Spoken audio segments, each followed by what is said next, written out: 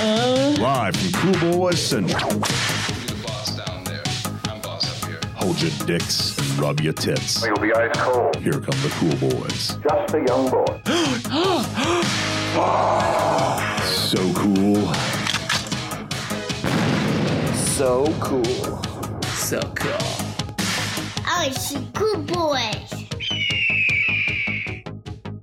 Greetings, Cool Boy Nation, and welcome to a special installment of the Cool Boys podcast. I'm Felk. I'm Ballard. And I'm Dorn. So cool. Well, Dorn, welcome back. You are back, of course, because you are our most voted number one guest to come back. Yes. And we appreciate it as always. And they were just clamoring after the Justice League Spoilercast. Cool Boy Nation was just clamoring for some more Dorn. They said, give us Dorn. It's not just that Nolan doesn't see movies. Well, I'm happy to be back, so thanks for having me. Fortunately, Justice League was not a good movie, but tonight we have an actual good movie to review. Tipping his hat, I see. Yeah. I didn't write this. Ballard wrote this. This episode, we three white boys will be discussing Black Panther and all the fabulous white boners it has given us. We will not be bringing our black friend on the Spoilercast to prove we are woke or not racist, like so many other Spoilercasts and spoiler reviews have been doing. Yeah. We will just be three white boys, white-splaining the 18th film in the Marvel Cinematic Universe, Black Panther. Hold up. Let's go. Spoilers. Spoilers for Blade and Black Panther. And Steel. Because we own ya. It's time for Spoilers.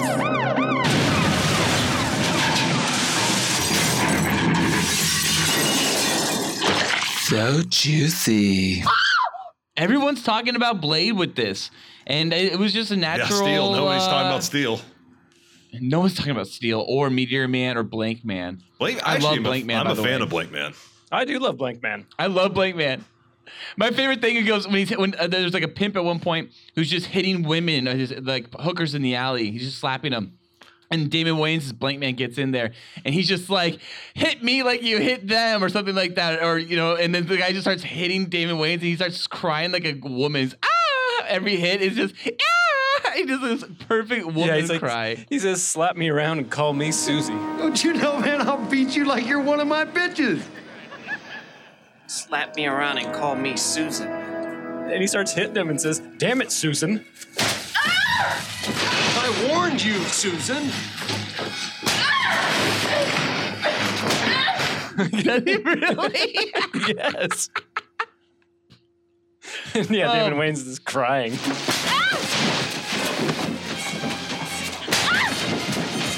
Someone should help that lady. I love Blank Man. We usually do a quick Cool Boy rating of the past films of the franchise, and you wrote none. But that's not true. This is the 18th film in a single franchise. So real quick, let's just rate every single MCU movie. No, I just didn't want us to go through 18 films. And we did it with Thor. We rated only Thor in movies, too. So, I mean, we could rate Black Panther in Civil War. Yeah. Sure. I thought he was great in Civil War. I'll give him 3 stars in Civil War. I thought Black Panther, for me, was more the standout character in Civil War than Spider-Man was. When it came to cameos. Well, because we've seen Spider-Man before. We knew what Spider-Man was on screen, and it was like, this is just a new take on Spider-Man. Far more accurate to the comics version.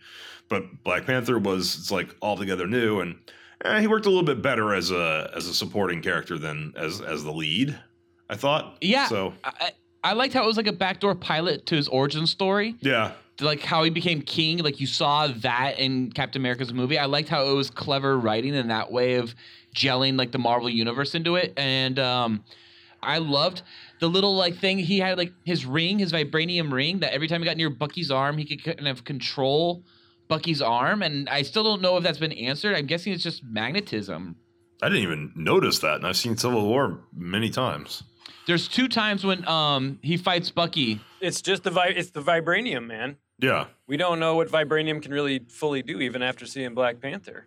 No, it has magical powers, apparently. It's magic. It's very but I'd give Black Panther in Civil War, I would give him like easy 4.5 out of 5. I'm going to say 3. I think that is a better amount of Black Panther because it kept Wakanda mysterious, and you don't really find out too much about it. And you don't really get much more out of his character than his like focus and what he's like trying to do, which is vengeance.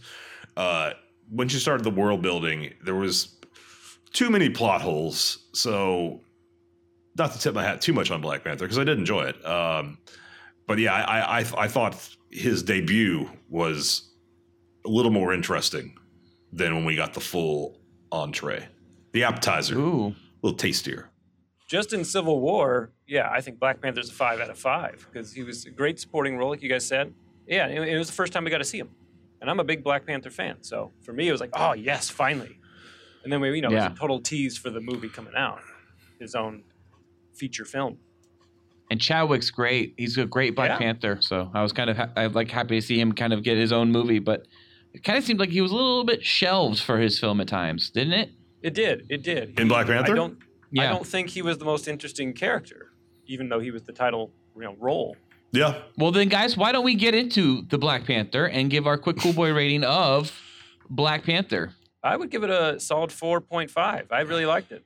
It wasn't a perfect film, but had some little things. But overall, I still really enjoyed it. I would give Black Panther 4 out of 5. Really? I loved it. I loved it. I thought it was great. I would say the only thing that I would knock it down for is that it was had some shoddy CGI at times. Honestly, that was my biggest issues with it. Shoddy is a generous word.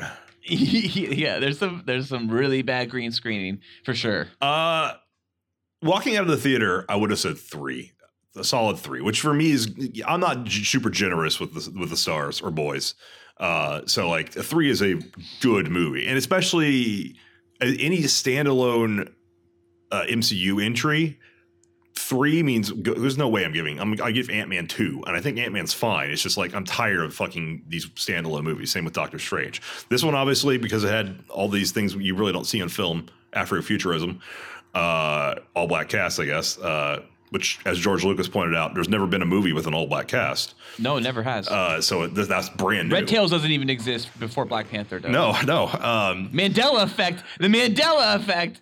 So it's as a cinematic experience, I really enjoyed it. But the entire time thinking about it and afterwards, I kept trying to figure out numerous world building issues and plot holes.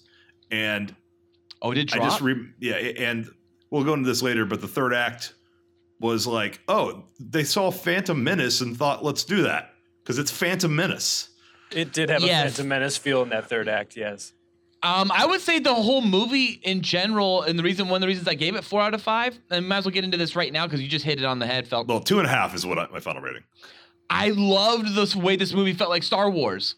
Really? Like, I loved it. Like, as soon as he flew into Wakanda and T'Challa's all like, this never gets old. And you're just like, and then like, you just saw this like futuristic like city and all that stuff. And even though it seemed so unrealistic that there would be this much advancement, I still like bought into the fantasy of it and I loved it.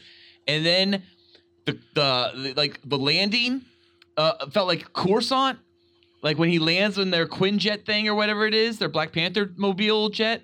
And then the whole throne room felt like straight out of Phantom Menace and Attack of the Clones. Like it felt like Naboo's throne room to me, at least. Yeah.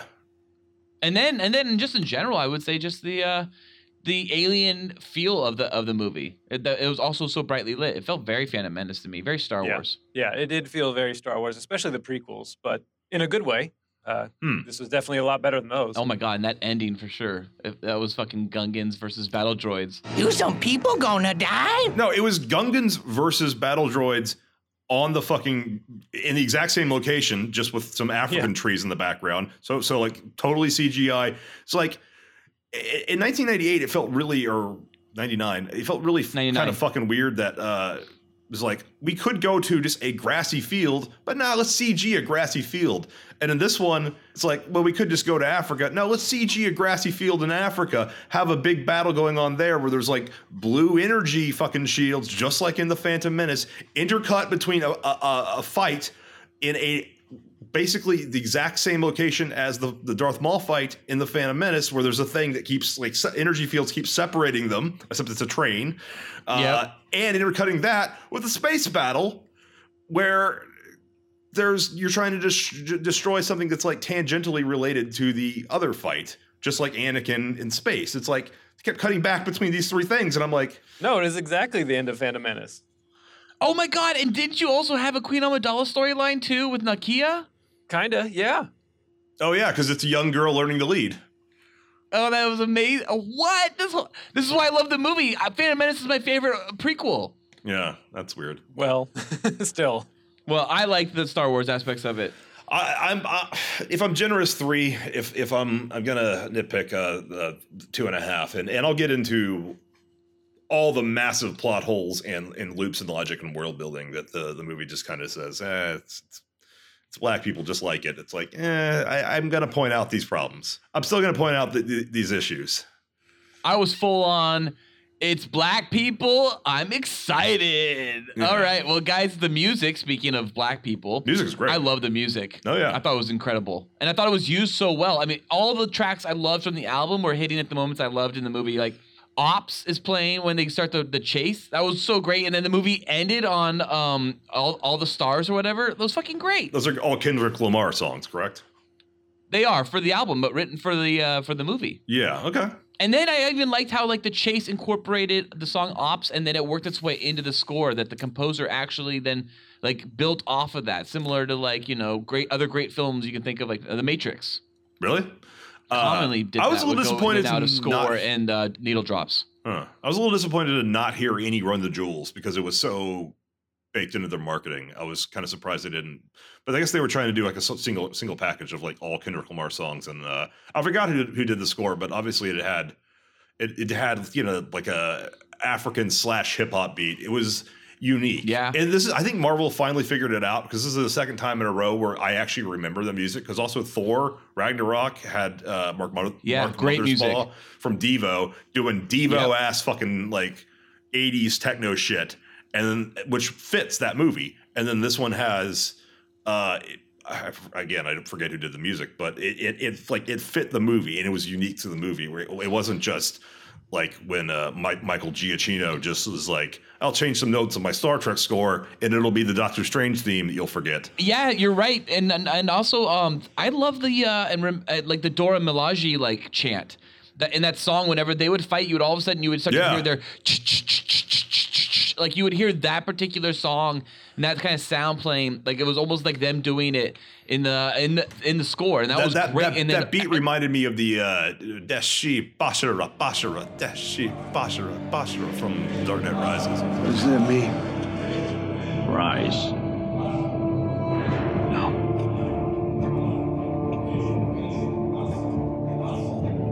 Oh, yeah, there should be more chanting in comic book movies. Temple of Doom, right?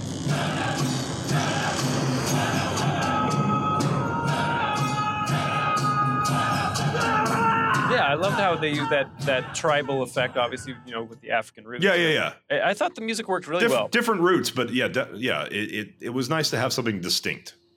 Right. Yeah, right. For sure.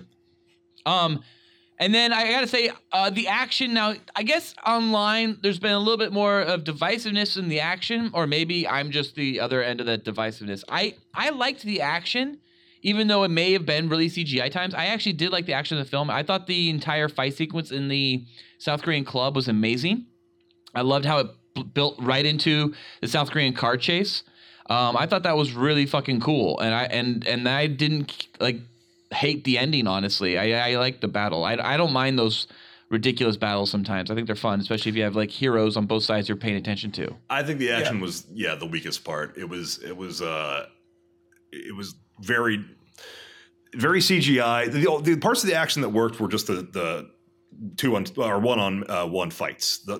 Just one person fighting another person was T'Challa fighting two different people. 2 points in the movie. You know, Ryan Coogler he did Creed. He obviously knows how to handle a one-on-one fight, but the big, massive car chases and stuff is like, this is entirely green screen. And, you know, when we got to the armored rhinoceroses, that's when I was like, all right, when's it over? Yeah. I love those. I love the Rhino Riders. I thought the South Korean, action sequences were the best part of the movie as far as the action goes. As far as like the comic book action, There was obviously no very green tension. screen. There was no tension for me in the chase scene because, when you have a hero who can just absorb bullets and he's only up against people with bullets, Right. I figure that's Black Panther's biggest weakness is he doesn't have a weakness. Yeah. He never was really in trouble, except for when he was fighting on the waterfalls and trying to when it was actually two men fighting. That was actually more Warrior interesting. Falls. Yeah, those scenes were cool. Those scenes were interesting, and I did not in the second one. I legitimately did not know who was going to win. I thought that was a cool surprise. So I liked how in the first one there's tension when he's trying to submit the guy and he's just submit and the dude's no, and he's half his body's hanging off the falls. That was really intense. fucking cool. Yeah. Yeah. One thing I have to bring up real fast in Civil War, is it ever established in any way that T'Challa, Black Panther, has inherent superpowers? I thought he was just regular human strength in a vibranium suit. Oh, and this one is definitely not. This one brings in, he's got super strength in addition to that. But when he fights Bucky without the suit in Civil War, right when Bucky's escaping from his little lockup situation, he does better than other people fighting him, but he still kind of gets his ass kicked. So he's not stronger than a super soldier serum. So how strong is he? And do we really need that since he never uses that strength? He only uses his strength when he's in the suit anyways. Bucky has become a super soldier as well. Yeah. So that's what happened. So he is a super soldier as well. So, and T'Challa, they do kind of establish that he has super soldier powers, that on the same level that Captain America would. Their strength levels, I don't know that, to be honest. But they did make it seem during the fight with Bucky, when Bucky was breaking free, that Bucky becomes this kind of unstoppable force, this train that's going down the tracks. You can't stop him. As long as he's on the tracks, you can't stop him. And so what I took that is that when he's that determined, you really can't stop Bucky unless you're going to kill him. And I thought that was the fear and what happened when Bucky would switch to Hydra Bucky assassin. Yeah, we don't know how strong Bucky is. He might be stronger than Captain America, I guess. With one arm, he could be equal in strength to Captain America, and another arm, a new metal arm, right? He could be even stronger, possibly. Well, I thought that in the Black Panther film was the first time we're seeing T'Challa take the heart-shaped herbs or the plant. No, they make him drink before he fights M'Baku at the Warrior Falls. They make him drink something that takes away his power. Yeah. They do say that. We never see the first time he took it. Yeah. Yeah, I would say so. He did have superpowers, enhanced abilities. He was jumping really far in Civil War at times. Yeah, I mean he was. I thought that was the suit doing that though. No, he was. During the fight with Bucky, he's leaping around in just his casual T'Challa wear. Yeah, he is. Yeah, but he's not leaping. He's not doing anything that they don't have Hawkeye and Black Widow do, and they don't have. Yeah, no, he does. He does. He leaps further than they do. Okay. They show him do more leaping. And he's hauling ass when he's running and chasing Bucky and But again, I thought that was the suit. I thought that was the suit. He's running fast, super fast. Oh, I can see that. Yeah, but I think they did try to set it up at least a little bit. But if they didn't, I at least took it as such. Speaking of the suit, did you guys like the suits? No. I didn't really like the new version as much as the old version. I like the older one. Yeah, I like the original. The way it came on was too magical, which would be fine if it was entirely magical, but they make it clear it's not magic, it's technology. That's the MCU thing. We keep saying it's not magic, it's fucking technology. You felt any sufficiently advanced technology is indistinguishable from magic. Yeah.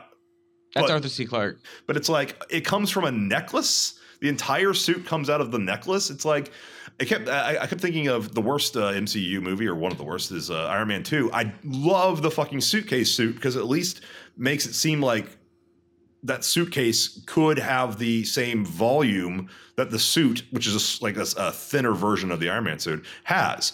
But in this one, it just kind of fades onto his face. There's no mechanicalness to it. I would have preferred it to be a little bit more mechanical to make it clear. And if it's not, then don't reiterate. There ain't no magic going on here. It's all technology. Then how come it's fucking clearly magical? Because I don't care how neat of metal vibranium is. It can't contract space. It can't distort the space-time continuum to Arthur C. Clarke, like a fucking Looney Tunes bag. Or like the Flash's ring, where the Flash has his whole costume in his ring, and then he shoots it out and he gets dressed super quick. I'm not familiar with that. That's the Flash. The Flash has a ring, and it's his costume. His whole suit is in the ring. Walking around as Barry Allen or Wally West, like do do do do do, and then boom, shoot out the costume, hop in it, and flash on out. I haven't seen those episodes. No, that's not really. I don't know if it's in the TV show. I haven't been following the TV show recently, but it is. I don't know. That's comics. Anyways, I didn't really like the look of the new suit, and I kind of found the kinetic energy aspect of it kind of silly. Yeah. Honestly, it was a little silly. Yeah. I'm okay with it being bulletproof, but having it like, absorb the bulletproof powers, and then it was like weird how it worked at times. Like it seemed like if it bounced off of something, like he could be like was it Killmonger shoots him with like some kind of sonic cannon, and then it like takes that kinetic energy that was already built up into T'Challa, and then it launches T'Challa backwards. So that kind of I don't know. That's not how energy works. Then his sister Shuri showed him like, here, kick right here. And then she starts filming it, to make fun, because he's like, now kick it again. Yeah. And he goes launching back like that. But then they never showed that in the movie. Like anytime somebody hit him and then hit him the same spot, I felt like he had to project the energy off the suit if he wanted to. It wasn't I like how automatic. he took a lot of hits and then he would just launch back. It just felt to me, honestly, like it was just very metaphorical. And I understand the metaphor of essentially absorbing the bullets and getting stronger because of it. Yeah, but when you got sick, okay, I metaphor. Now I'm getting it. And then when you have like all the people, from Wakabi's tribe, the border tribe, the border security tribe, when they're just beating on him at the end in the Gungan field on Naboo, and then all of a sudden he just bursts through. It's kind of like that idea of that, like finally being able to fight back, right, and finally being able to like push off the oppression and shit like that. I think it was very metaphorical. It just I thought it was kind of silly. Yeah, but that's what I'm saying is he doesn't. As long as he's wearing the suit, he doesn't have a weakness. Nothing can hurt him, right? He's basically Superman. Pretty much, and they established that he's also, taking the last heart herb, right? What would be really interesting metaphor would be if it wasn't that he was impervious, but it was just that his skin was bulletproof, so he could still be injured, but nothing can penetrate his skin. That would be a really cool black character that the Marvel Universe seems to want to pretend doesn't exist when they're talking about Black Panther. No love for Luke Cage at all in this marketing. It's not like if you like Black Panther, go see Luke Cage. It's like they are really doubling down this whole, when we're talking about the movies, we don't talk about the Netflix. No, not it's very weird because this would seem like a really cool, like, have Luke Cage meet T'Challa. Wouldn't that be fucking great? Never going to happen because we made the wrong contract deals, I guess. Samuel L. Jackson apparently said that he was this is before the movie came out, that he was a little frustrated that he was not going to be in the Black Panther film. Like he was kind of like, what? Like, how am I of all people not going to be in the Black Panther film? Well, I'm glad he didn't. I'm glad there wasn't just this, moment at the end where he's like, "I'm here to talk to you about the Avenger Initiative." Like, I don't know. I'm glad there was no random heroes that just, outside of Bucky and his little moment at the very end. I didn't see that. I'm glad, Spider-Man didn't just show up or Iron Man, whatever. Spider-Man showing up and Iron Man showing up would have been fucking weird, but Captain America is just chilling in Wakanda. At no point when they're at their fucking. No, he isn't. Isn't he? Well, the last time we saw him, he was Captain in Wakanda. America, we have no idea where he is. So but he the left last time Wakanda. we saw him, he was there in Wakanda when Bucky went under ice. Okay. Yeah, but I imagine he bounced. Okay, maybe that's true because my problem is just based on one line in the Infinity War trailer, really, where it implies that Cap is still in Wakanda when he's like, give this man a shield, even though it's cut from a different scene. And get this man a shield. So I got the impression that from that end credits sting of Civil War that, he was just staying low in Wakanda. And it's like, if everything's fucked up and, genocidal maniac is taking control of the entire country, wouldn't you be like, hey, maybe we should ask that one white guy. I mean, I thought it was just they didn't want to deal with the white savior trope, so they didn't bring him in. But it's like, shouldn't there at least be a line as to why they're not going to ask Cap for help? So, Felk, speaking of the white savior trope, there's this great line actually from Ryan Coogler all about that, and he has this thing because he was talking about how even though Captain America may or may not have been in Wakanda, we know Bucky was in Wakanda. Yes. And so Ryan Coogler said, but Bucky would have had horrible PTSD. He would have needed spiritual guidance. The last thing he would need to do is jump into that civil war. And so that was kind of the thought process there. And it could be potentially problematic if it's a bunch of Africans fighting and you bring in a white dude, he comes in shooting people, laughs in parentheses. We were aware of that. Bucky's not trained to neutralize people peacefully. He's an assassin. Sure. So Ryan Coogler definitely was aware of that for the Bucky character for sure. Sure. Maybe it's just that Cap was only in Wakanda to drop off Bucky, and then he went and did other things. Because I guess he does appear at the floating mega prison, the raft, to ironically save another black guy, Falcon, from being locked up. What do you guys think of the one white guy who really was there? Yeah, Everett K. Ross, Bilbo, played by Martin Freeman. Bilbo and Gollum in the same movie. I thought he was kind of awkward. Like, I was fine with him in the beginning when he was kind of there, and then when he was like, all right, now I'm going to pilot the ship, and now I'm going to do this, and now, I was like, oh, come on, what are you doing here? Yeah, I liked a little bit that we had him because I felt like we kind of needed some kind of conduit to the American government. Especially for the idea of moving forward where the movie gets to. We'll get to that later when we get into the Easter eggs, but the way the movie does set up the MCU moving forward. But I liked Everett Ross. I liked that we had some world building with him, like some character building. We have now the knowledge that he was an ex-United States Air Force pilot. So that has implications right there that he could be in the Captain Marvel film. Oh, right? I mean, that's what Carol Danvers is. She's an Air Force pilot, right? I guess. So you recast the character, Everett K. Ross? No, you don't recast it. You just do Martin Freeman a little younger, and they know it. They can just youthen him up a bit. It's fine. Okay. They did it with Michael Douglas. I mean, they did it with a bunch of people. Yeah, they've been doing doing with that. Robert Downey Jr. They've been doing it a lot. Yeah. Yeah. They did it with Kurt Russell. Yeah. Disney loves that trick. I watched the 5th Pirates of the Caribbean movie because it's on Netflix, and there's a fucking 10-minute sequence with young Johnny Depp. Looks pretty good. Yeah. It's dead on. It is dead on. It looks like Johnny Depp before he started acting. Yeah. Like in Platoon and stuff. It looks incredible. So that tech is there. So they definitely could. They don't need to recast anymore. As far as Everett Ross is concerned, I thought he was fine. I get from a marketing standpoint why he's in the movie. Yeah, you do want at least one Caucasian face, but you want to keep him as low as to not get in the way of the point of the movie. I did find it a little... And you want him to be good, so he's not, the only evil dude is a white guy. Correct. And I don't want to get into the politics of the movie too much. It was a little disconcerting that the only heroic white guy in the movie was CIA. Like that's a little weird. He's a CIA agent who shares secrets. Yeah, and a slightly shady CIA agent. It was basically like, hey, black people, we know you don't like street level police right now, but the deep state, they're cool. CIA's on the side of good. They want to help Wakanda and Black Panther. It's like, that's not propaganda, but it smells like it, kind of. It's like a little weird. It was a little weird. It was a little weird. That's why they downplayed the CIA-ness of him and just made him into like he helps through piloting skills. Because if you Google CIA in Africa, there's been some conflicts. Oh, for sure. But and I think that's kind of a little bit of the referencing of the character too.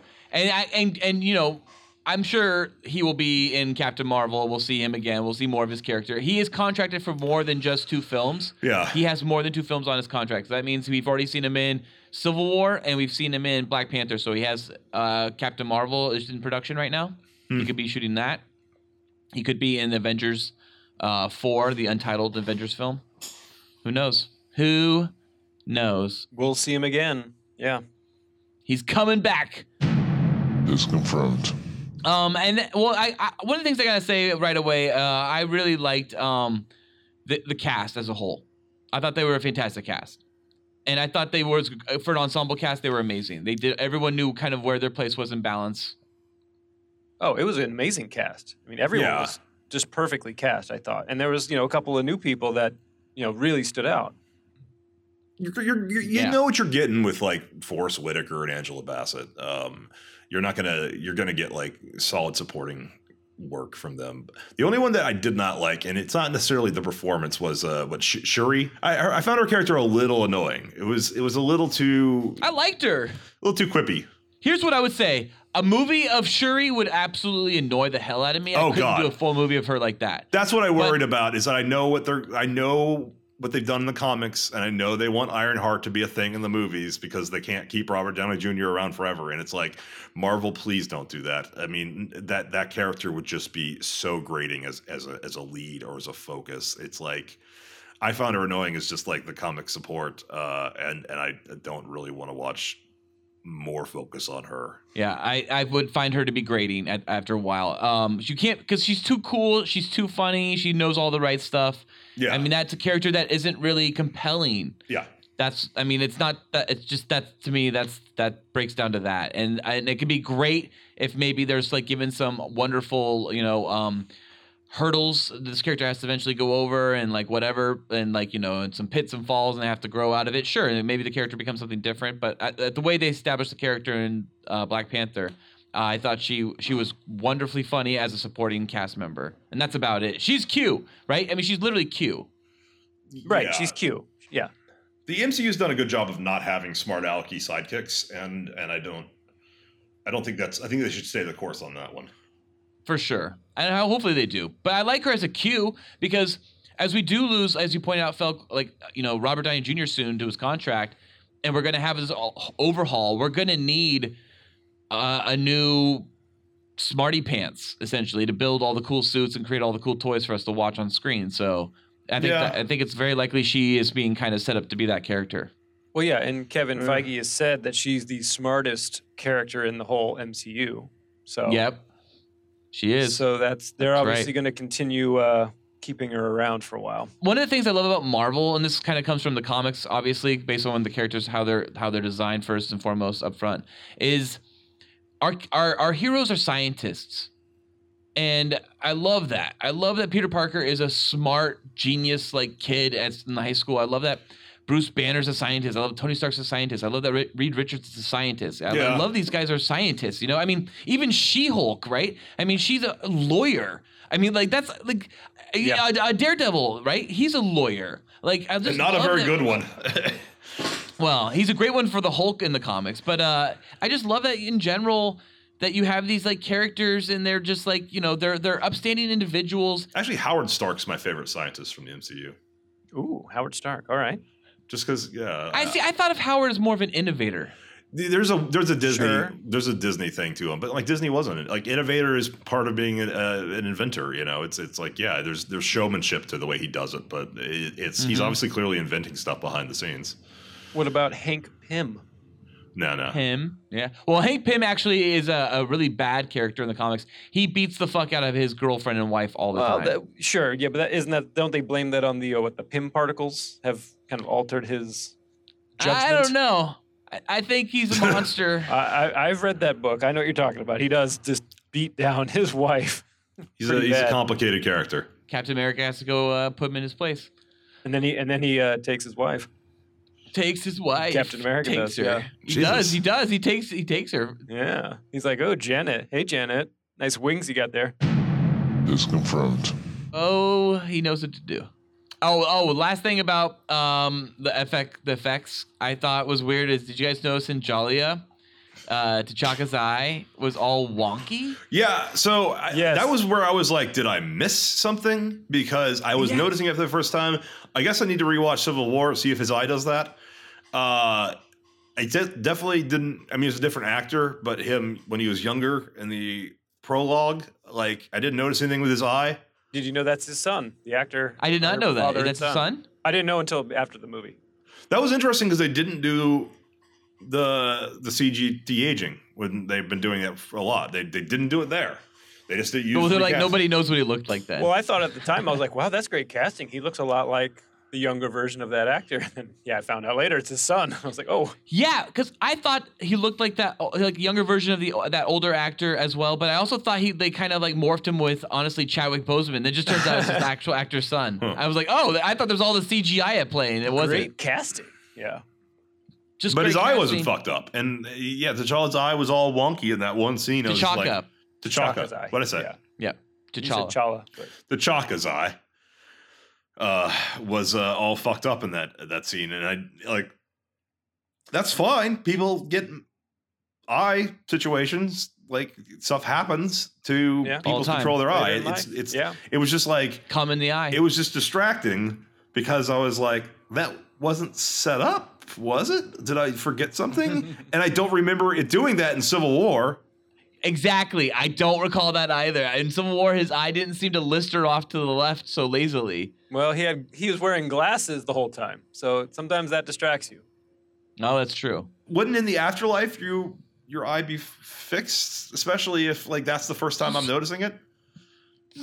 I know. I think that's the thing. The actor got old, but I found it distracting.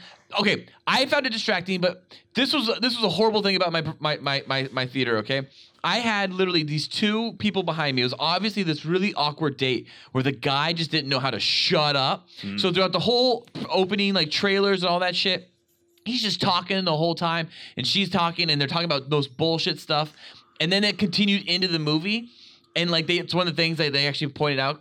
Like they're like, "Oh, did you see his eyes all weird?" Yeah, I did see that. And I'm like, "Are you still seriously fucking talking? Like we're like 30 minutes in the movie, you're still fucking talking?" The guy literally looks over at his date and goes, "Is it windy?" And she just goes, "No, I don't think it's windy right now." And he goes, "Huh? I couldn't tell if it was windy or not." And they're talking about a scene in the movie, and I'm all of a sudden looking in the movie, and I'm like, is it windy in the movie right now? What the fuck is going on? Why are we talking about wind in the middle of this goddamn movie? And it was literally in the Djalia scene when there's no wind and the wonky eye action's going on, and I'm just like, oh my god, this movie, it was pretty hard to like zone these people out, actually. I got frustrated by them. And I kept going, shh, shh. And they just kept talking. He clearly just did not get laid that night.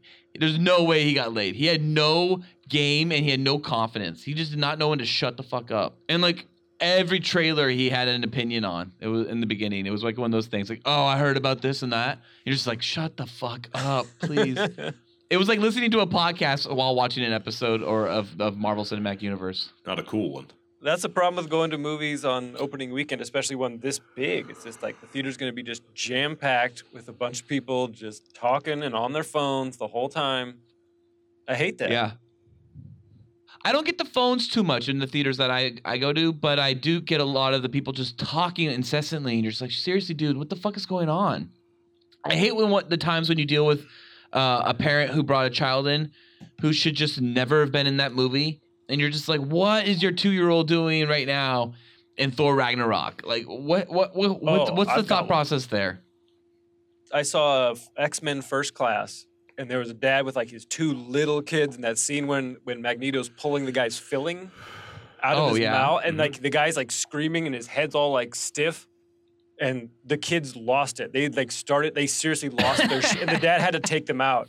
They were right in front of me, and I seriously like, dude, you got to get them out of here.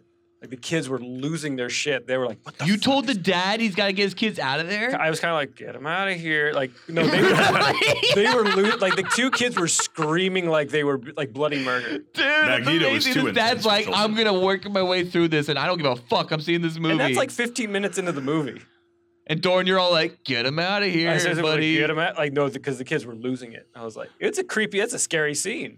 If you're 6 years old. A lot of intense things. I wouldn't show my kids right now First Class. The whole Holocaust opening's a little intense. Yeah. Kills his mom?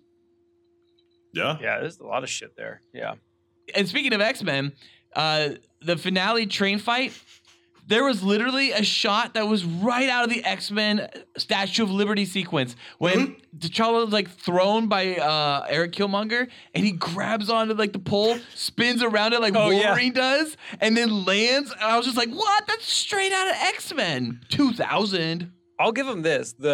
I like how they at least had an excuse during that train sequence to, be like, oh, well, when the lights are on, the vibranium powers sort of, dwindle. So like, because you always see in every Spider-Man movie, he's just fighting without his mask on, and for no reason. And I like how it was like, oh, all of a sudden we can see their faces, but there was a reason for it. And then once the train went by, it was like, all right, mask back on, let's fight. Yeah, it wasn't Topher Grace constantly revealing his face.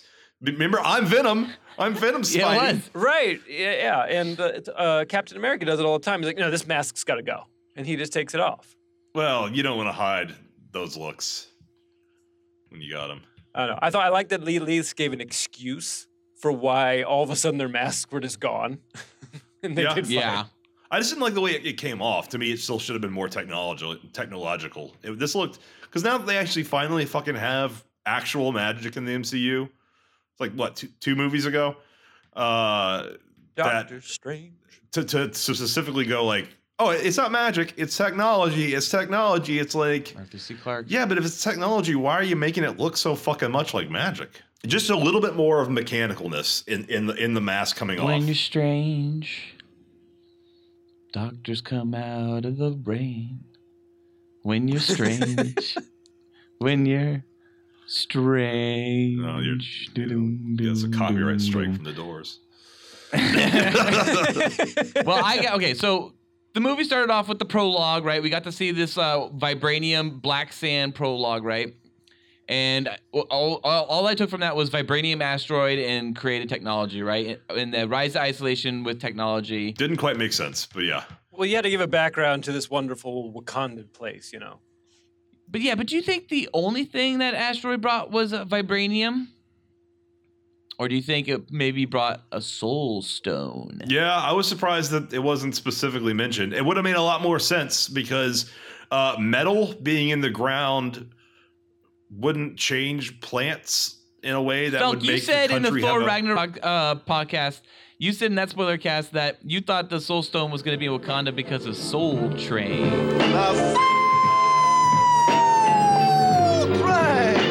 No, that's just that's just soul food. That's just a fun little coincidence. Where actually it might be the opposite, where they're like, it's a little awkward that the last stone we have is soul. But I mean, it's not like I didn't make up the phrase soul having to do with black culture. That's established. That's a thing. And yes, you did. You made that up. And it's not something it's not something that black culture has fought against. It's something they've embraced. The word soul is okay and has that connotation. So I don't think it would be insensitive to have the soul stone be in Wakanda. It's the only stone that we haven't heard from yet, and Wakanda or Black Panther was the only movie to come out before Infinity War, so it just seemed logical that it would be there. And I still think it is, because there's clearly a fight in Wakanda in Infinity War. So it's like nope, I don't think so. No, I think it's still inside Heimdall. Heimdall. Yeah. I still think that's what I'm hoping. Him. He's the H in the Thanos right, he's theory. H. His eyes are orange. He can see the souls of everybody. It makes he can see everyone's soul. Nobody cares about Heimdall, dude. They're gonna kill Idris Elba, and Idris Elba will be like, "Thank you, I'm out of my contract." Even black people don't care about Idris Elba. They care about fucking Black Panther now. Everybody cares about Idris Elba. Why didn't Heimdall show up in Black Panther? Like he fits the bill. He fits the bill. Because no, he's he in doesn't. another... He's an Asgardian wandering through space. Yeah, isn't he on that ship with fucking Thor? Yeah, they're just refugees that's true. now. Yeah, he's on the ship. He's never been to Earth, as far as we know. He's on Asgard. Yeah, he's on Asgard, right? Yeah, he doesn't know about Wakanda. Did you notice during the prologue whose voices it was? You hear two voices. It was T'Chaka, wasn't it?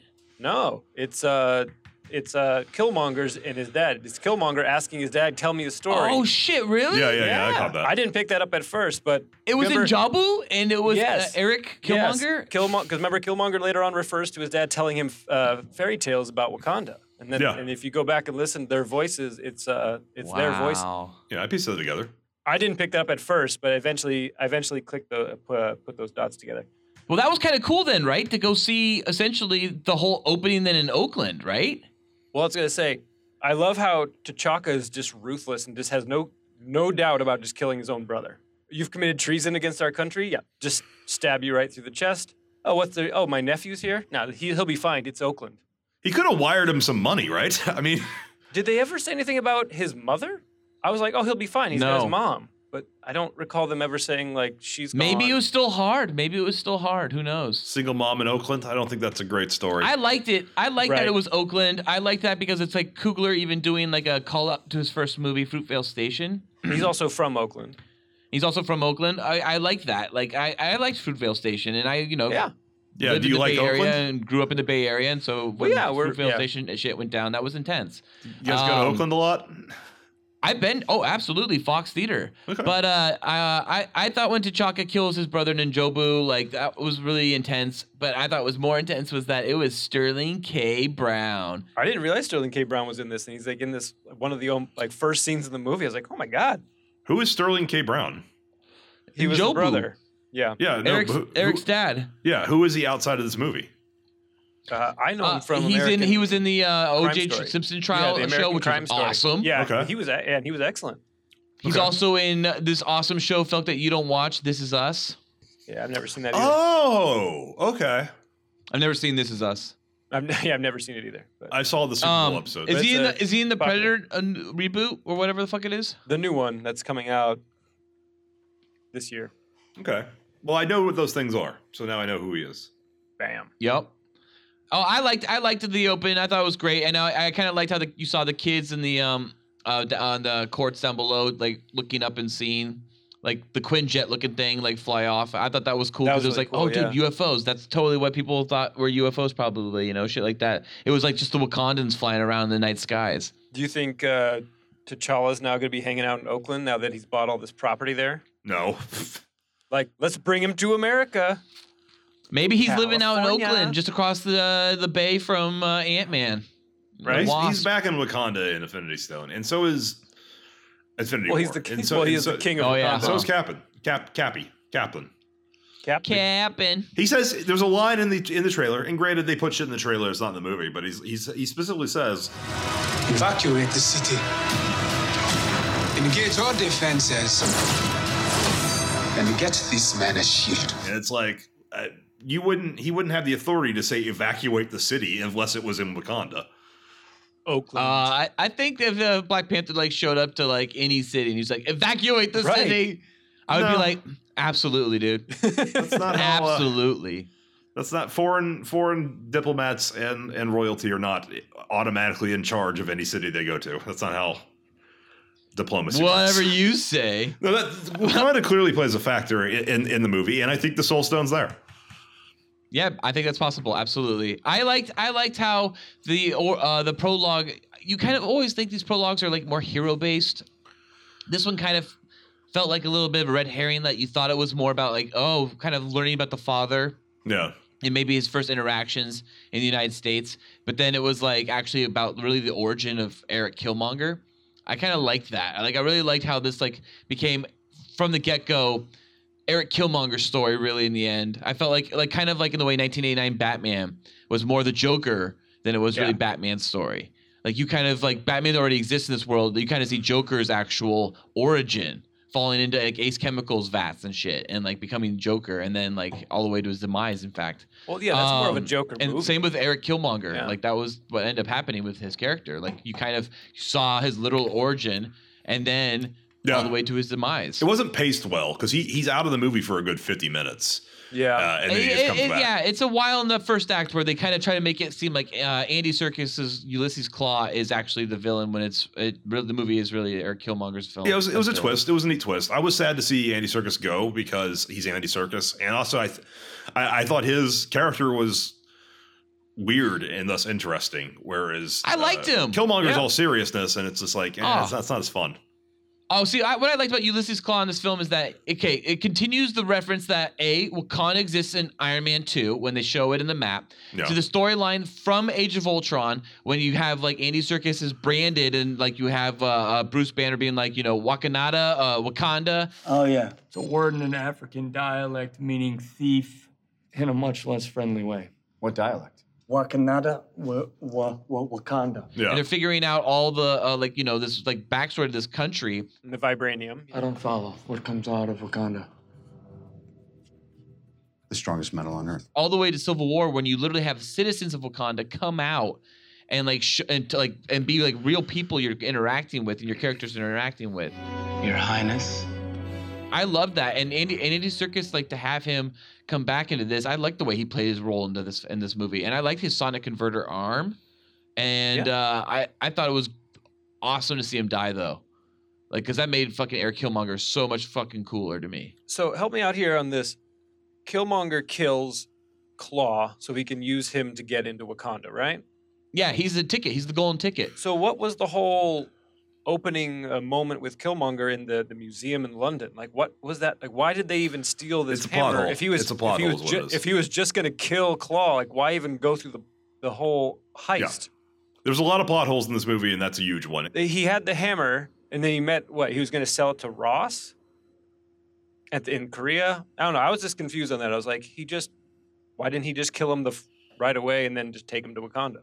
Why did he also need him to go to Wakanda in the first place when If he he's is Wakanda. from Wakanda? And then they had a big deal about pulling down your lip and showing you got that Dayglow tattoo with the symbols on it, right? So, he could have just opened his mouth. He could have just opened his mouth and shown, hey, I'm Wakandan, let me in. Oh, by the way, I'm a prince, so I get to challenge the king, because apparently that's how they work. Yeah, family. There's so many fucking plot holes there.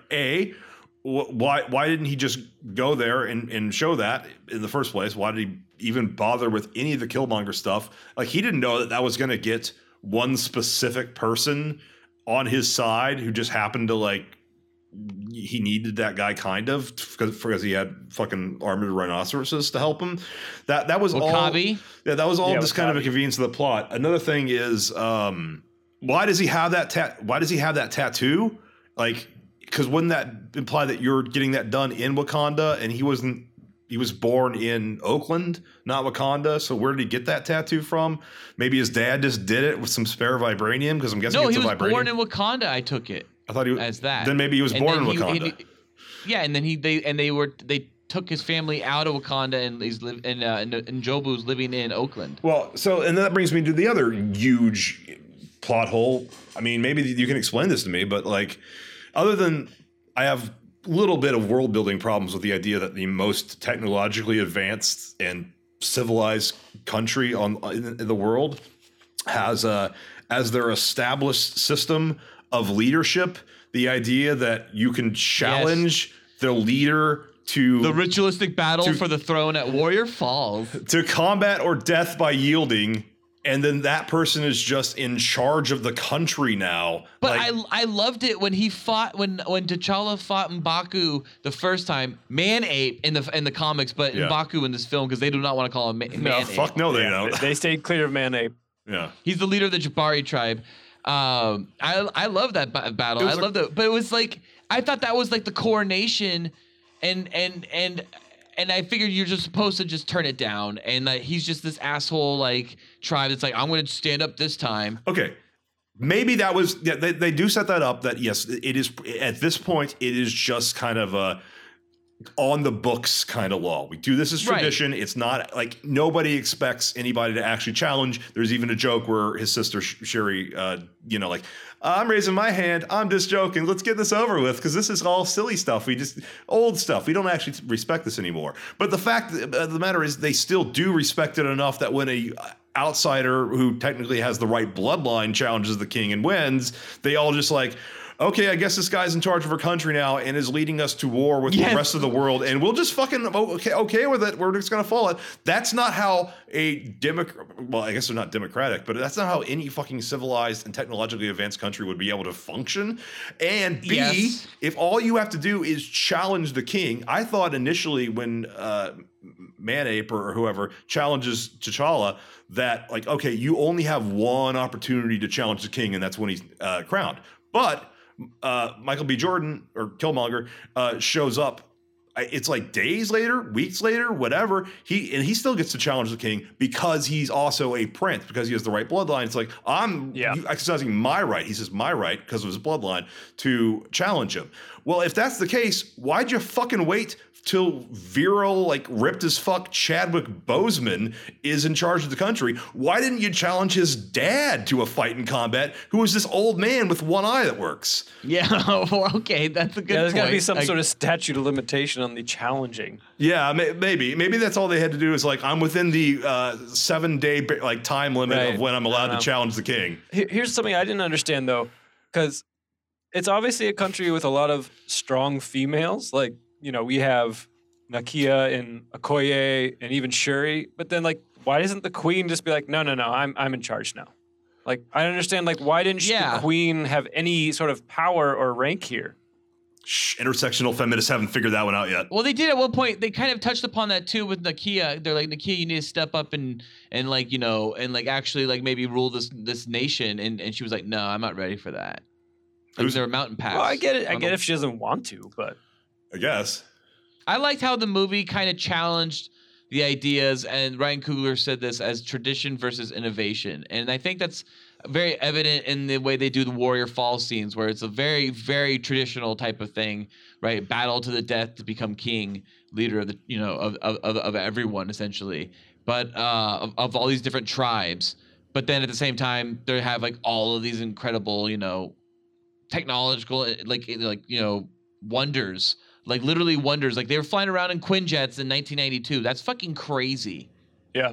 Like they are so far advanced. They're 20 years advanced of the rest of the world essentially. Well, they do make a point that like we're not as advanced compared to the rest of the world as we used to be, and that makes sense because Quinjets are just flying around all over the place now. It's like, and there's Iron Man and shit. So it's like, yeah, you're not that technologically advanced anymore. And they do acknowledge that when they say like when Killmonger's like the rest of the world's catching up, we got to fucking use this shit now. Kingsman in the Golden Circle, not that. Kingsman in the Secret Service. Yeah. They mentioned that too, remember? Or they showed like the iPads and they're like, what those? Just iPads. And what about him?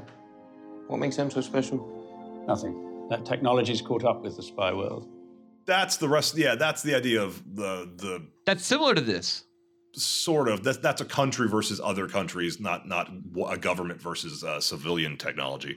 Yeah, no. But my big issue is that the world building. I kept trying to figure out Wakanda and how the fuck this works. Like, okay, so a meteor hits. It's full of vibranium. Vibranium, as far as we knew, is just the strongest material on Earth. It's got some properties that maybe make it very different because, as Spider-Man points out, Cap's shield does not obey the laws of physics, so vibranium can do crazy shit. Magic. Arthur C. Clarke. Yeah, it's borderline magic. They're an isolated country, and they've got loads of metal, but they act as though are presented as though they are a super rich nation, and they've kept that richness, their wealth, hidden to the rest of the world.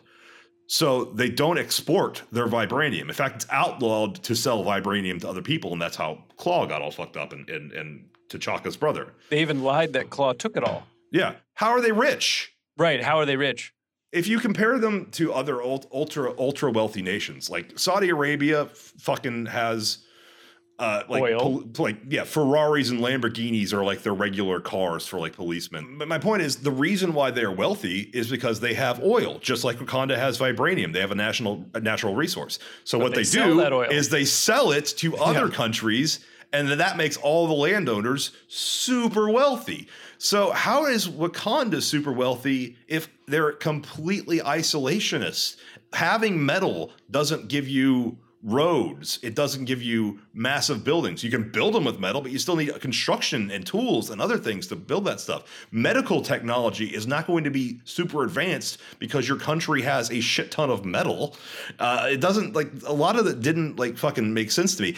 All they would have had to do to fix that, in my opinion, was just have it be that they are selling some, not all, some of their vibranium secretly. Maybe that's how the CIA gets involved. And then it would make sense that they had all this money and technological innovation because they could just buy it and import it while they are secretly selling their vibranium. Because they're completely isolationist and all they do with their vibranium is use it locally.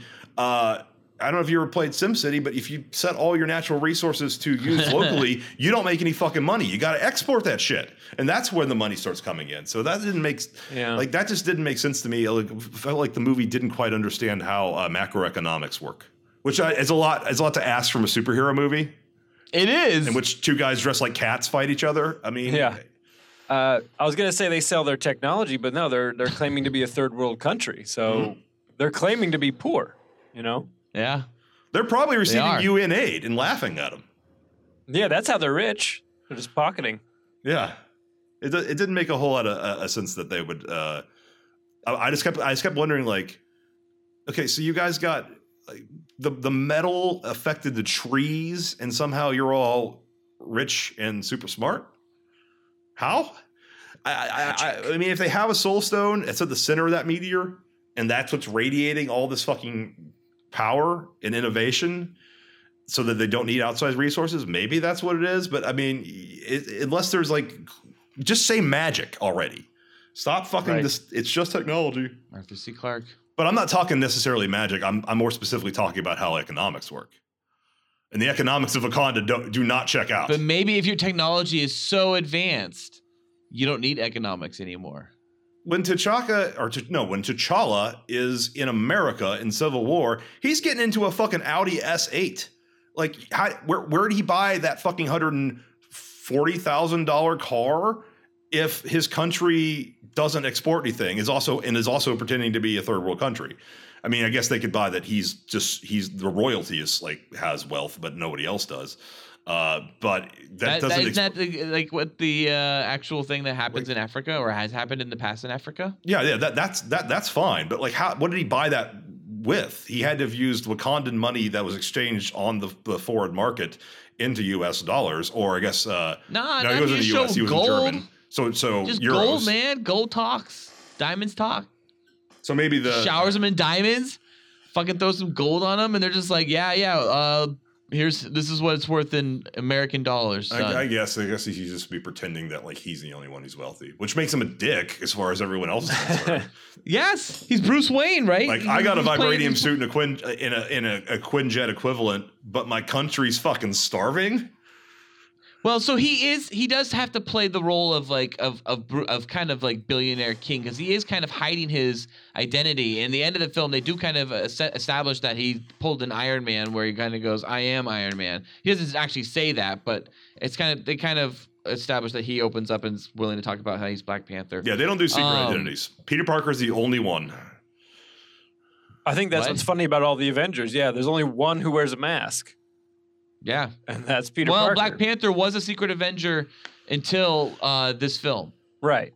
But this is his first film. Not really. He's openly talking about how he takes his mask off in front of just German cops. That's true. Somebody had a cell phone camera there.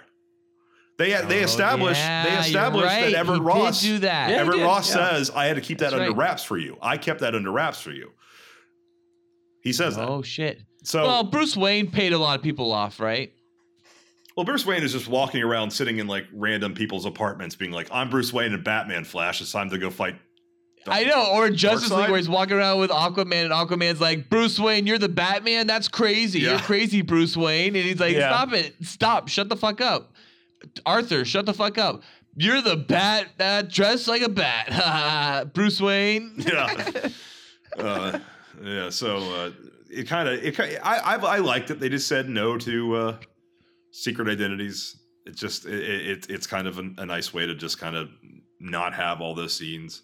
Like, what's Thor's fucking name? Like, Steve? Donald Blake. Okay. Donald Blake. Never hear that. That's an Easter egg. We're not going to do any of that shit. So in the comics, in this film, like, it's Killmonger is like his name really in the comics, but it's Eric Stevens, and they kind of like made it Eric Killmonger Stevens, and Killmonger's his like his. I like how Marvel does that. Like, I like how they kind of like work it in as a nickname. Like, they never actually come right out and they're like, "Oh, he's clearly called, this." No, America. He's never called the Falcon, right? Yeah. I don't think Falcon's ever called the Falcon, right? No. Black Widow, you said Falcon's never been called Black Widow. Her Black Widow. Never called Black Widow. Never heard the phrase Hawkeye either. The Hawk. You hear called the Hawk. Yeah. They mostly try to not deal with the names, which is a little annoying. I mean, did they say Falcon? I don't think they do. Yeah, so Iron Man, Black Panther, and this, I don't know if they ever call Hulk. Oh yeah, they do in Thor. He says Hulk smash. They do in Thor Ragnarok. Yes. And they've Avengers. He says Hulk smash. In the Incredible Hulk, they say Hulk. Okay, they call him Hulk from time to time, but they refer to him as Banner specifically when they're talking about the Banner character. So. A lot. But Hulk doesn't like being called Banner. No, that one's fine. That one's fine. I would prefer. You know what really bothers me is when they have to add the in front of it, because that makes it sound okay. It's like the Batman. That one's fine if you do it in like the Christopher Nolan version, but like it bothered me every time in Justice League. You're like, "You're the Batman." It's like, dude's been around for 20 years. Just call him fucking Batman by now. You're Batman. The Aquaman. Like, you're the Wonder Woman. He's the no one says Flash. no one ever says the Wonder Woman or Wonder Woman. But you're the Superman. He does say no one says the Superman. Well, back to Black Panther. I like the ritualistic battle for the throne at Warrior Falls. I kind of like that. I gave into the super soap opera drama of it. I like the M'Baku fight. I love the Killmonger fight where he fucking just destroyed and wrecked Black Panther and then threw him fucking off the falls.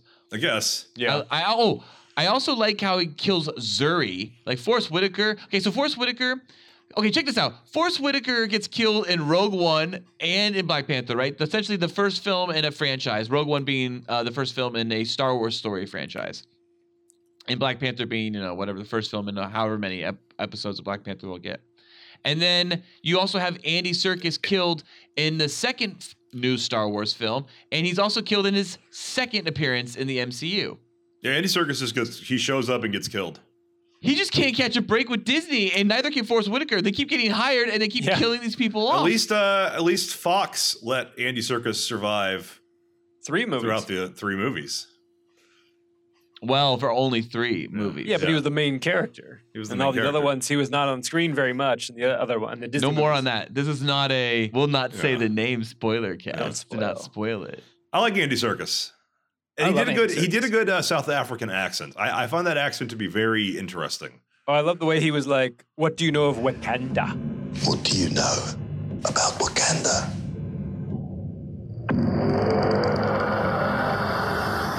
It's a third world country. Textiles, shepherds, cool outfits. All front. Explorers have searched for it. Called it El Dorado. They looked for it in South America. But it was in Africa the whole time. Yeah, I liked Andy Serkis. I liked his character a lot. I thought it was cool. I liked how Killmonger was a kind of like a kind of like Winter Soldier in the way that he just when he was what he wanted he was gonna get. He was on the rails. He was gonna get it. And I love how he just thought even like tactically like burn all these fucking herbs, like burn all these heart-shaped herbs. Why can't they grow more? Isn't it just like fertilized by the vibranium? T'Challa doesn't have an offspring yet, so they've got time. Now, see, in the comics, he ends up fucking Storm, I think, right? And Storm becomes like actually his queen. Yeah, Aurora Monroe. They're gonna have some problems doing that in the MCU. Well, are they? Considering that Fox is moving over, we might actually get eventually Storm introduced. I think Nakia will be probably his first wife. And then I think Black Panther's had multiple wives, honestly. He may have even actually had Nakia, his wife, in some variation in the comics. I thought you were going to say polygamy. Like, no, not polygamy. Just that. Why like, not? They divorces. fucking have challenges to fucking the king to determine leadership of the entire country. Why not allow multiple wives? Going back to those challenges, I thought M'Baku was awesome. I loved I don't know who this actor Winston Duke is, but he was amazing as M'Baku. I didn't care for him.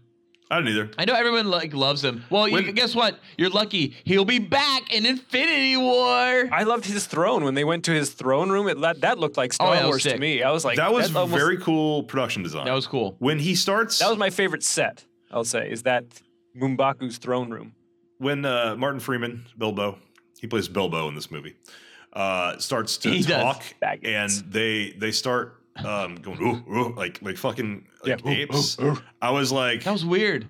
Oh, a white guy could not have directed this movie.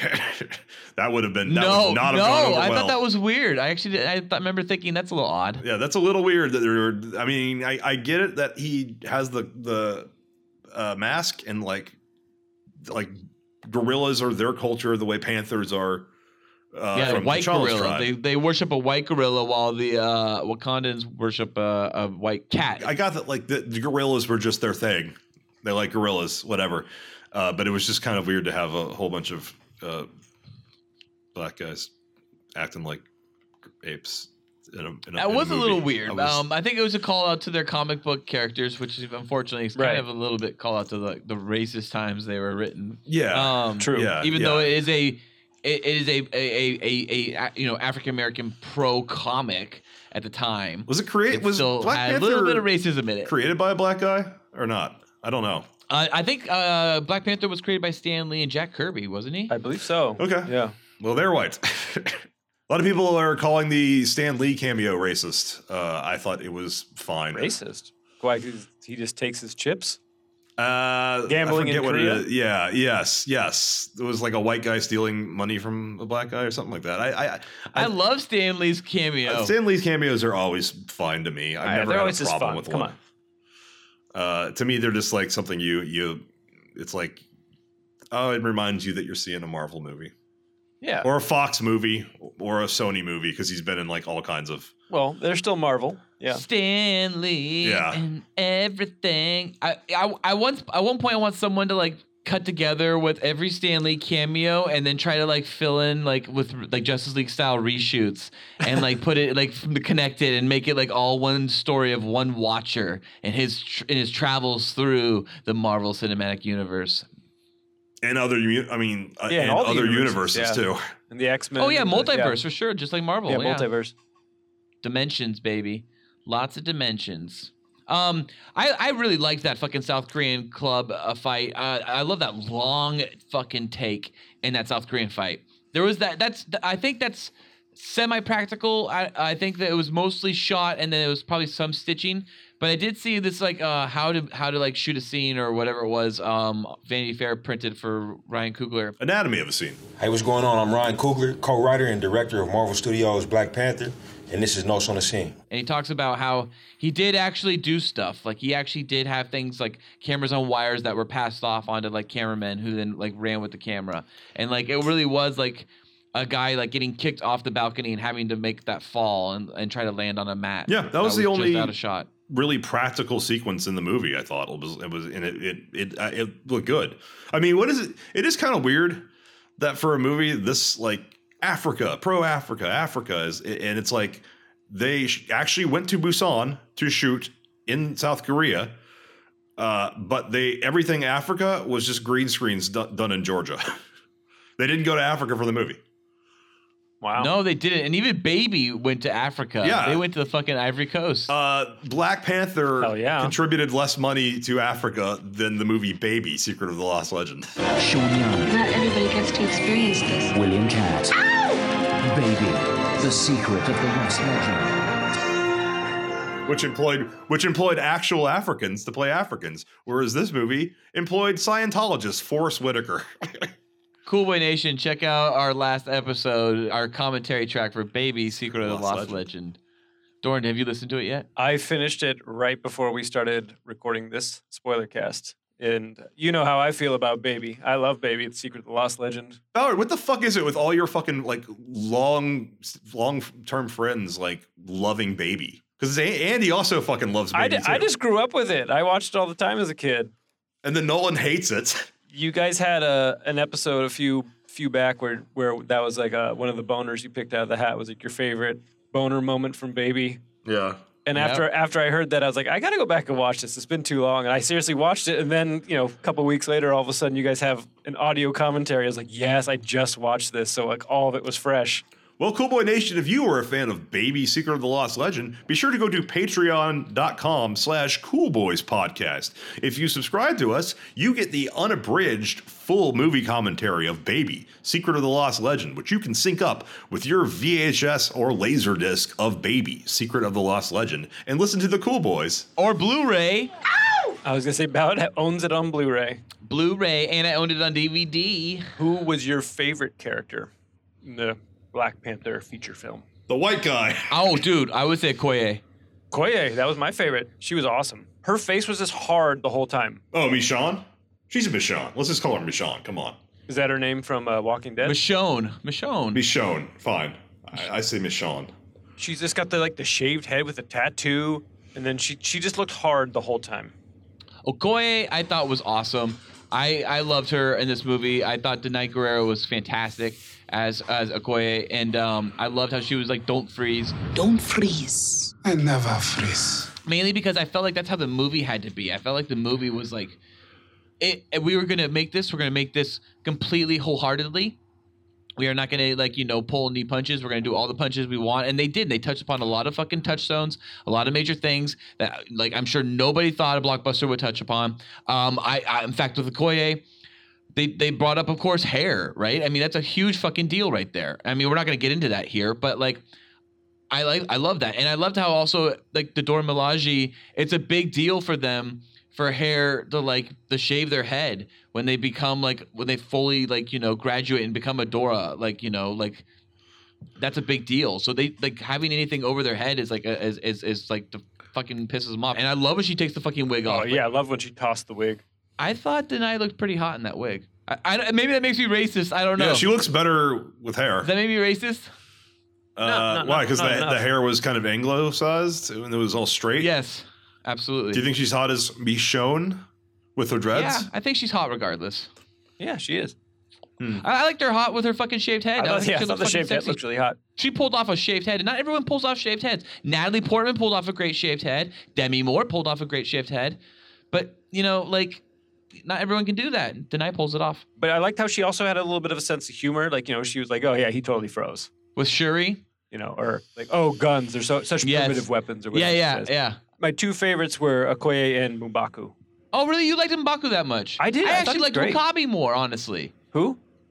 Wakabi? Wakabi? Yeah. Wakabi was good. I loved how he's fucking Okoye. I loved how they randomly hinted oh yeah, he's fucking Okoye. You're my lover. Yeah, I was like, whoa, okay. And people are like bitching about like how he like telegraphed his turn, like Wakabi was like obviously gonna go bad. I like that. I like that you saw his natural progression and that but who cares if he's telegraphing it?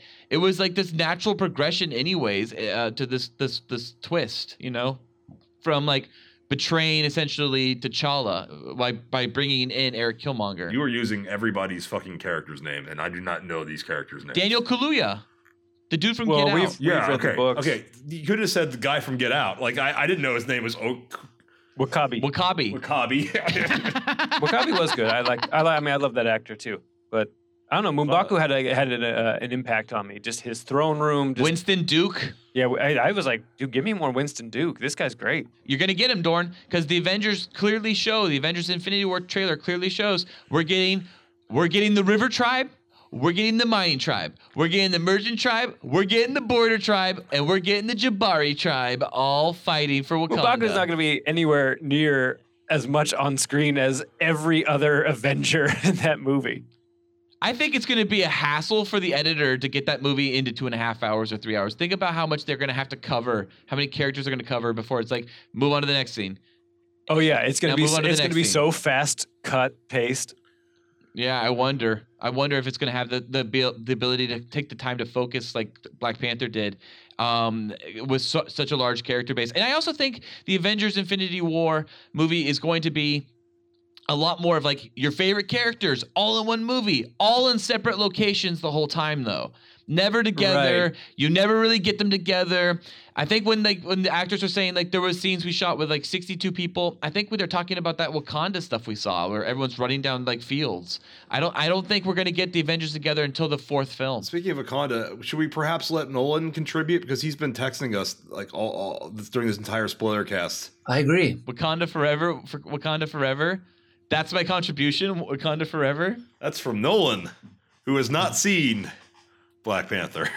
Need more dong. Felk, did you say who your favorite character was? Yeah, Felk, who's yours? Was it no. Io? Felk, was it Io, the woman from Civil War? Move, or you will be moved. Who is my favorite character in Black Panther? I guess T'Challa himself. Well, no, he's not that interesting.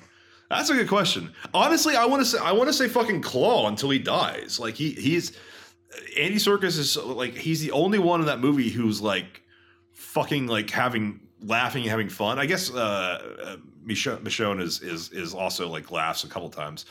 But her character's not super well developed. And until what about Nakia? Do you like Nakia? She was a Bond girl. She was a perfect Bond girl. She was a Bond girl, yeah. She was hot. She was smart, right? She was integral to the plot. This is Lupita Nyong'o, right?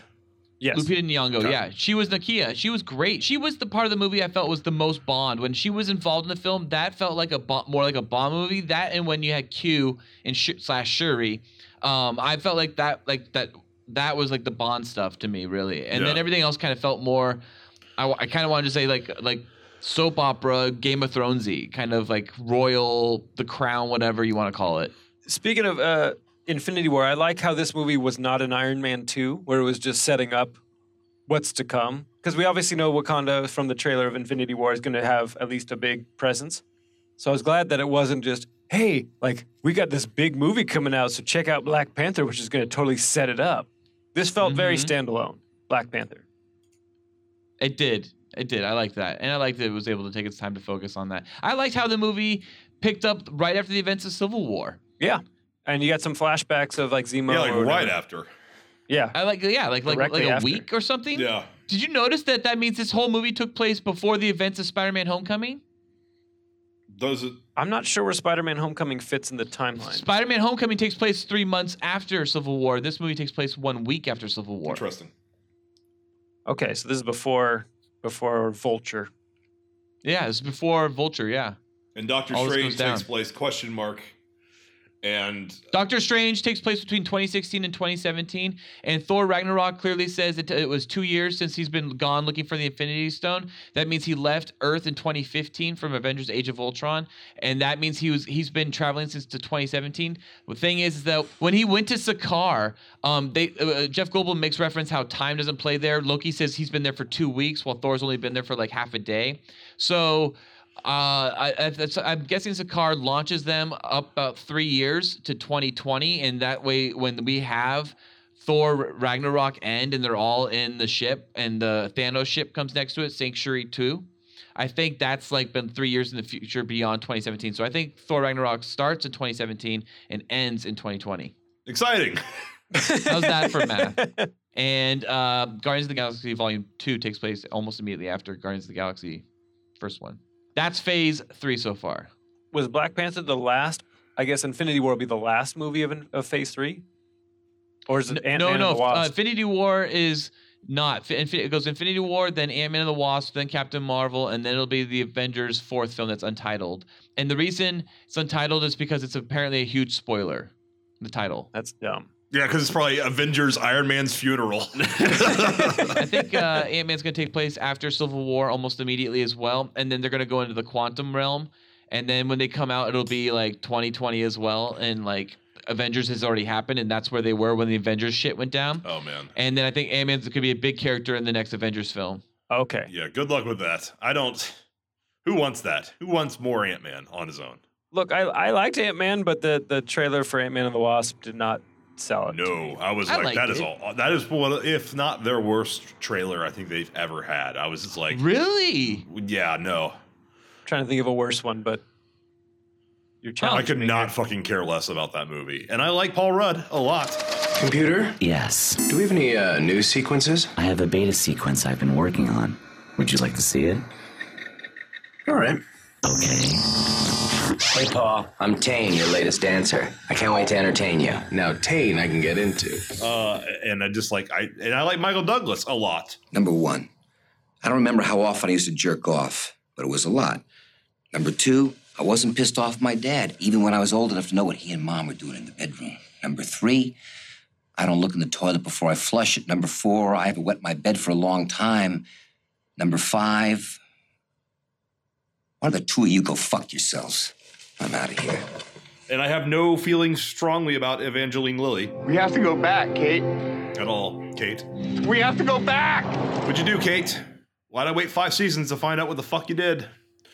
Yeah, no, I could not care less about that movie. But you'll see it. Gonna see it. The episode where you find out what Kate did is titled "What Kate Did," I believe.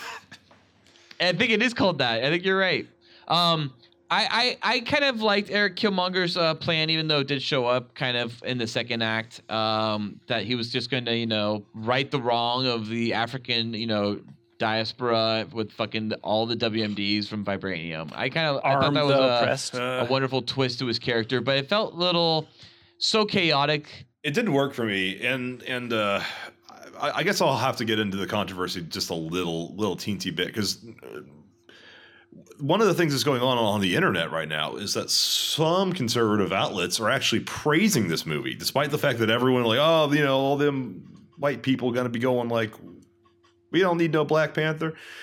Actually, they're praising the movie's politics quite a bit, because it is like the hero is kind of pro-nationalist and protecting his country, and the villain is obsessed with race-based retribution. Now, the movie does kind of give him like a sympathetic villain, especially at the end when he dies. That like, I get why you're angry, man. And dude, that was pretty poetic way he died, dude. His desire to wage war on basically all the colonialist governments and countries was bad. He was still the villain, and it's interesting to say that. To say okay, vengeance based on race is what the bad guy's doing, and the good guy is trying to stop him, and is going to, in the end, learn a lesson of outreach and trying to do improvement based public works rather than hostility based public works. And I think it's timely, and it's kind of weird that like specifics, a lot of conservatives are praising the movie, and it's not trolling. It's like, yeah, the movie has a good message, a message that should be taken to heart and should be thought about a little bit more. And totally, I think that's what that. Yeah, you know what? I'm going to give it 3. I'm going to up it because it does say teach the right things in the end, even though the world bending doesn't quite work. World building. Yeah, no, absolutely. I mean, Phil, he's called the Noble Avenger. I mean, Black Panther, that is like that's the Avenger. He's the Noble Avenger because he rights the wrongs. I mean, he's literally righting the wrongs of the sins of his father. Once he realizes what the sins of his father are, he does work towards fixing that. And he agrees with the message of Killmonger, of Eric's message. Like, he totally agrees with it, just not with the delivery. Yeah. Like, he wants the outreach, like you said. Like, that's perfect. That's absolutely right. Well, like, Eric's idea of outreach was to, essentially outreach with arms, like actual, like, weapons and stuff, while, like Black Panther, T'Challa's outreach is with open hand, helping to learn and wanting to teach and help, raise. Why do we fall, Master Bruce? So we can learn to pick ourselves up. Yeah. I think they added in the line with the first post-credit scene, which is the only one I saw, about, wise men build bridges, fools build barriers, just because they wanted to make it clear, like, this ain't pro-Trump. Ain't pro-Trump. They want to make it clear, like, hey, we're not doing that, because so much of the you saw the United Nations end sequence and Easter egg scene? Yeah. Okay. You don't wait for those usually, Phil. I wait for the one after the he doesn't main go credits. the whole distance. Yeah.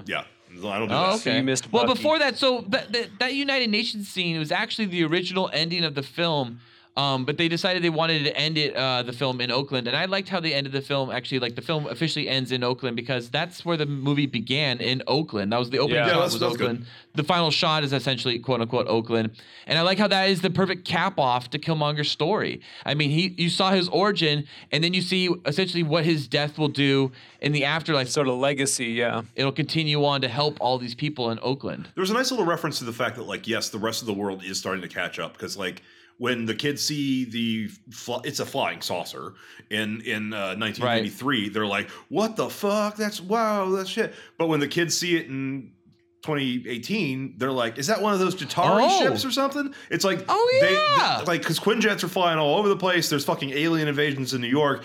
That's seeing it land is like, oh shit, we're seeing it up close in person. It's not like, what the hell is this? So that was totally right. That was kind of like the idea that, like, the world is starting to, like, where the Black Panther is not that fucking weird a thing anymore. Yeah, very fucking true. Awesome point, dude. I love that movie even more. But this movie just raised to a 4.5 out of 5 for me now, just because of that alone. It was smart that they did that, because because when the ship started coming in the air, I was like, if these kids go like, whoa, it's a spaceship, like no, that, like, there's spaceships all over the place, and there's alien invasions happening that are like public knowledge happening in the most important city in the country. It's like, you're in Oakland, fucking Iron Man lives in Malibu. I mean, it's not like this shit's super weird and impossible.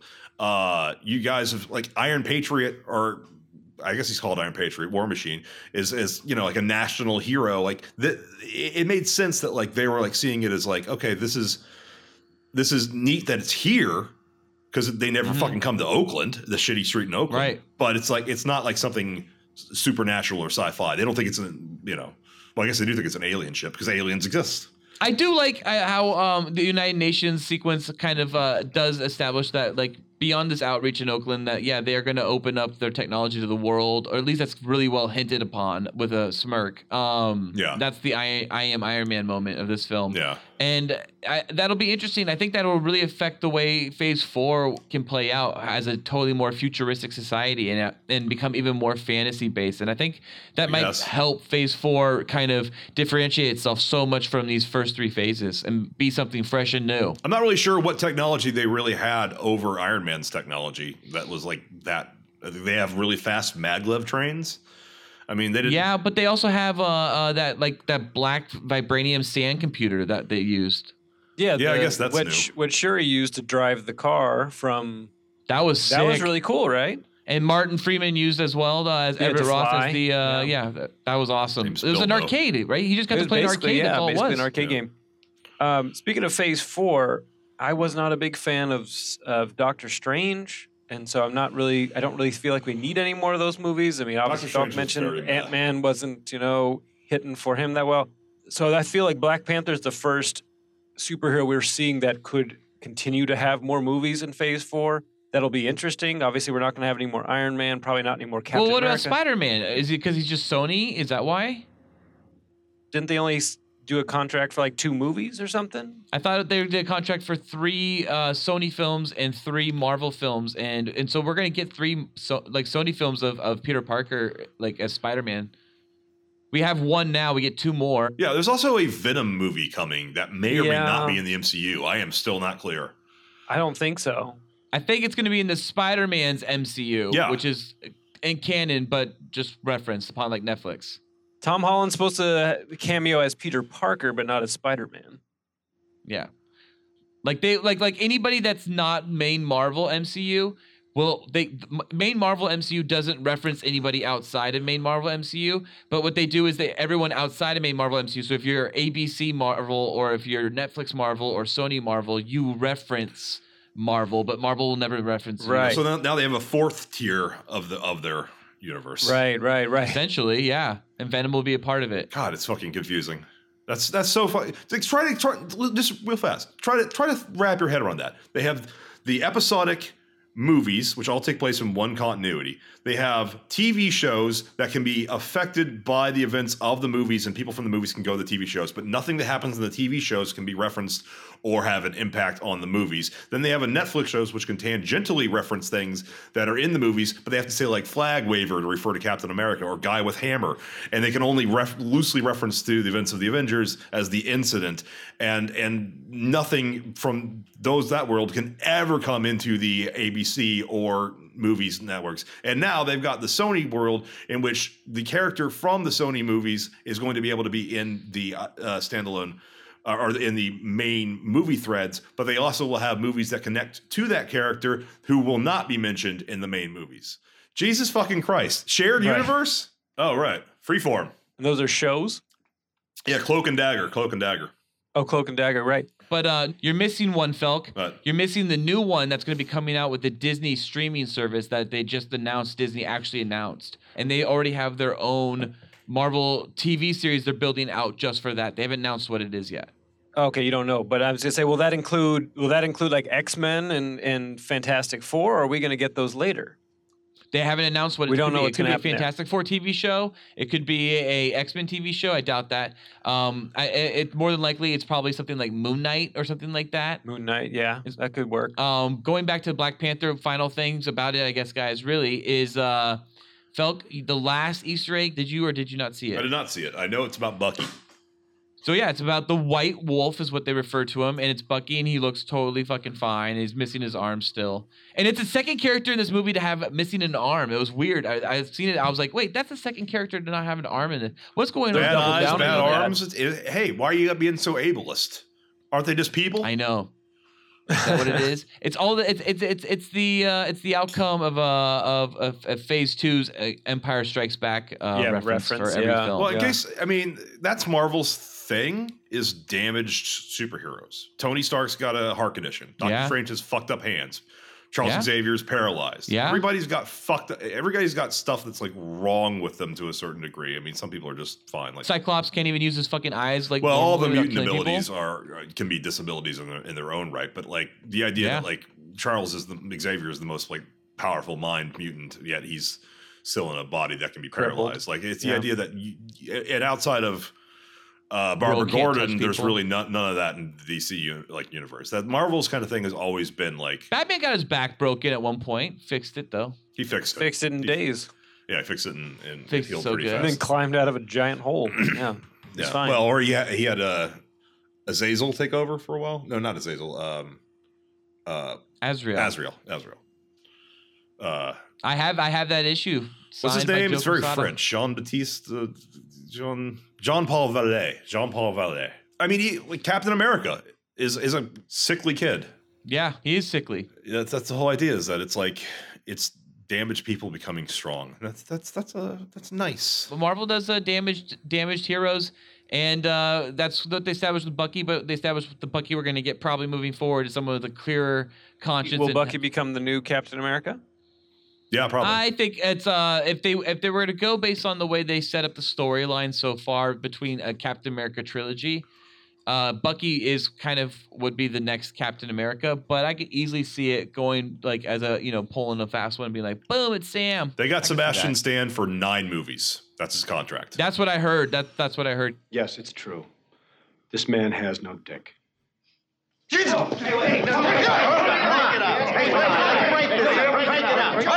All right. Well, that's what I heard. This City Hall. That's what I heard. Yeah, as well. Yeah, they have for pretty good lockdown. Yeah, but I never understand that. So does Black Panther count? He's in it for 12 seconds. That sometimes depends because Chris Evans showing up in Thor: The Dark World did not count. That was a favor. So it's possible that Sebastian Stan could have done it as a favor, or it's possible they could have shot it for Avengers: Infinity War and then just put it in the back end of Black Panther. That's how they get around it, because that's why James Gunn directed the end credit sting for Thor 2 with Sif meeting Benicio del Toro. They're like, well, we can't get Benicio del Toro for 2 movies, but we can get him for 1 movie and just not tell him we're going to take this part out of the movie and fucking put it in the other movie. Benicio del Toro did not know he would be appearing in Thor 2. And Ant-Man, they ended with Civil War sequence being with Bucky, Falcon, and Steve Rogers all in the warehouse in Germany. That was the end credit scene for Ant-Man. Yeah. So it was like that. They literally took a scene straight out of Civil War for that too. Yeah, they've been doing that a lot with. They did it with Doctor Strange. They took a scene out of Thor 3 and just removed it. Yeah, they did. They took Thor Ragnarok directly. I remember thinking like, oh, this is original, and they didn't. All right. So guys, now that we're just done with Black Panther, let's give our quick cool boy top 5 MCU origin films to date. Guys, who would like to go first? I can go first. Go ahead, Felk. Iron Man is still the best.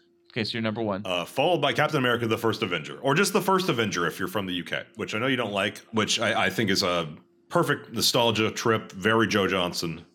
And I love the fake Chris Evans. Third, I actually will say Spidey-Man Homecoming. I don't know if that counts as an origin. I would say it does. I think it's a very fun movie experience. It's a different kind of origin. It's not about like how he gets the powers, but how he actually learns to deal with them. Yeah, and that's, I mean, I guess I'll throw Guardians, Black Panther. Dorn, how about you? Go ahead. You can go next. Number 1 is Iron Man. I guess number 2 would be Guardians of the Galaxy. Okay. Then Black Panther. Then Captain America, First Avenger, and I only have 4. Then I guess Spider-Man. Spider-Man Homecoming? Yeah. Okay, so my number 5 will go like this. My number 1, I would say for sure is, yes, absolutely, Iron Man. Yeah. My number Bingo. 2 is Black Panther. Cool. Wow. My number 3 would be Guardians of the Galaxy. Okay. My number 4 would be Spider-Man Homecoming. And my number 5 would be Captain America, the First Avenger. You think Black Panther is better than Guardians of the Galaxy? Gardens of the Galaxy? Yes, I enjoyed Black Panther more than Guardians of the Galaxy. I did not. Yeah. Yeah, I think I'd rank Guardians above Black Panther. Well, Cool Boy Nation, I have one recommendation. If you like yourself some Black Panther and you can't wait for your Avengers Infinity War, I would recommend a movie called Ultimate Avengers 2, Rise of the Black Panther. It's animated, but it gets your Black Panther. It's kind of like an introduction into Wakanda from these Avengers' point of view, because it is the second Avengers film. It is based on the Ultimates series. And it might have some elements that are similar to what we might see in Avengers Infinity War.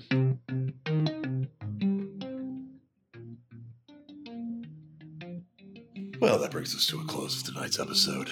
New episodes of the Cool Boys Podcast come out every Tuesday. Be sure to follow us on Twitter at Cool Boys Podcast and Facebook as the Cool Boys Podcast. You can email us at thecoolboyspodcast@gmail.com. Be sure to like and subscribe to us on YouTube. You can find us on YouTube by searching for the Cool Boys Podcast. And please rate and review us on iTunes. And if you'd like, you can donate to us on Patreon and receive additional episodes of Cool Boys After Dark, including the full commentary to Baby, Secret of the Lost Legend, and a Cool Boys shout-out on our normal episodes that air every Monday. You can find the Cool Boys on Patreon at patreon.com/coolboyspodcast. And please check out our other great Cool Boys Central content with Batman and Beyond, a Cool Boys podcast on iTunes, SoundCloud, Google Play, and Patreon, with Cool Boys have an uncensored discussion about Batman, the animated series, everything ranging from bat tips to bat nips, and all the boners they have given us. Offer Doran a chance to plug their super cool social media and so cool stuff. Doran. You know I don't. Do you have any super cool stuff or so cool social media? If I recall, Dorn, you had a really cool Instagram you were going to promote, but you never promoted. Instagram? Did you say you had an Instagram last time? You're like, I have an Instagram page. I've got an Instagram account. I don't. There you go, Cool Boy Nation. Be sure to follow Dorn on Instagram at Kylie Jenner. Thank you for listening. Stay cool, Cool Boy Nation. Until next time, it's Byzies from Felk. That's Byzies from Ballard. And that's Byzies from Dorn. Thank you, Dorn. Thanks so much for being here, big guy. Oh, yeah. Thanks for letting me join you. It's been a pleasure and a privilege, Dorn. Did you like it? Did you like it? Did you like it? Yeah. You are an outstanding American boy. You have excelled in all things. I pump while I dump. Oh, yeah. So cool. Oh, yeah. So cool. Oh, yeah. So cool. Get out of here, damn silly. Get out of here! Oh, yeah.